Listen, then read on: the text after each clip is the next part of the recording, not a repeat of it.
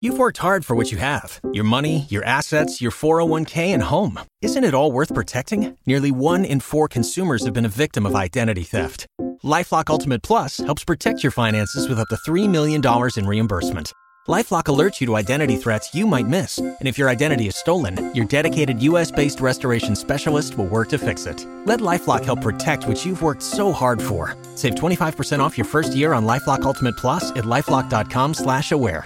Terms apply. Well, our President's Day holiday will be followed up by another gorgeous day today. We do have some areas of fog to deal with early in the morning, but then we'll break out into sunshine, and temperatures will pop up again some 10 to 12 degrees above average to near 80 degrees or so this afternoon. Now, there will be an onshore wind, so beaches will be cooler, only in the low to mid-70s before dropping even more with a persistent wind off water that's only in the mid-60s right now. And then we're tracking the next disturbance, a little disturbance, actually a fairly strong disturbance. The key to this system is its track. It still looks like it'll be well south of the area, so we can just sort of get grazed by this disturbance with some showers for tomorrow afternoon, tomorrow night into early Thursday, with the bulk of the rain occurring across central and south Florida. Now, forecast models haven't been particularly consistent with this system overall, but I still think as a whole, this says not a major rain for Jacksonville and northeastern Florida, generally a quarter of an inch or less of rainfall, and in many spots less. The better chances for more rain will be south of Jacksonville, much like the weekend weather disturbance. So closer to Highway 16, southern Clay, southern St. Johns County stand a better chance for more significant rain, say, than Baker or Nassau County. So this system mainly moves in tomorrow. Clouds will be thicker and more prevalent. Temperatures will still be mild, and then we'll get into some of those afternoon and evening showers. Could affect the afternoon commute tomorrow, but again, not overly heavy.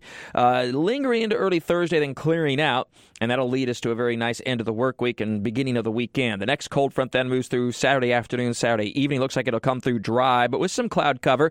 It will be warm ahead of it to start your weekend on Saturday, but cooler for Sunday. Still nice, and that does, of course, play a role in the Daytona 500, which is Sunday. That's a 2 p.m.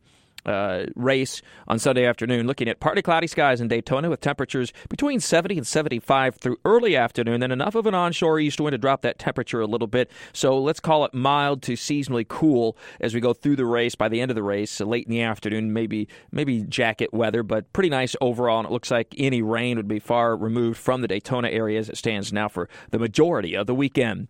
With our weather all the time, I'm Chief Meteorologist Mike Burrish for the CBS 47 and Fox 30 Action News Jack's First Alert Weather Center for News 104.5 WOKV. You've worked hard for what you have. Your money, your assets, your 401k, and home. Isn't it all worth protecting? Nearly 1 in 4 consumers have been a victim of identity theft. LifeLock Ultimate Plus helps protect your finances with up to $3 million in reimbursement. LifeLock alerts you to identity threats you might miss. And if your identity is stolen, your dedicated U.S.-based restoration specialist will work to fix it. Let LifeLock help protect what you've worked so hard for. Save 25% off your first year on LifeLock Ultimate Plus at LifeLock.com/aware. Terms apply.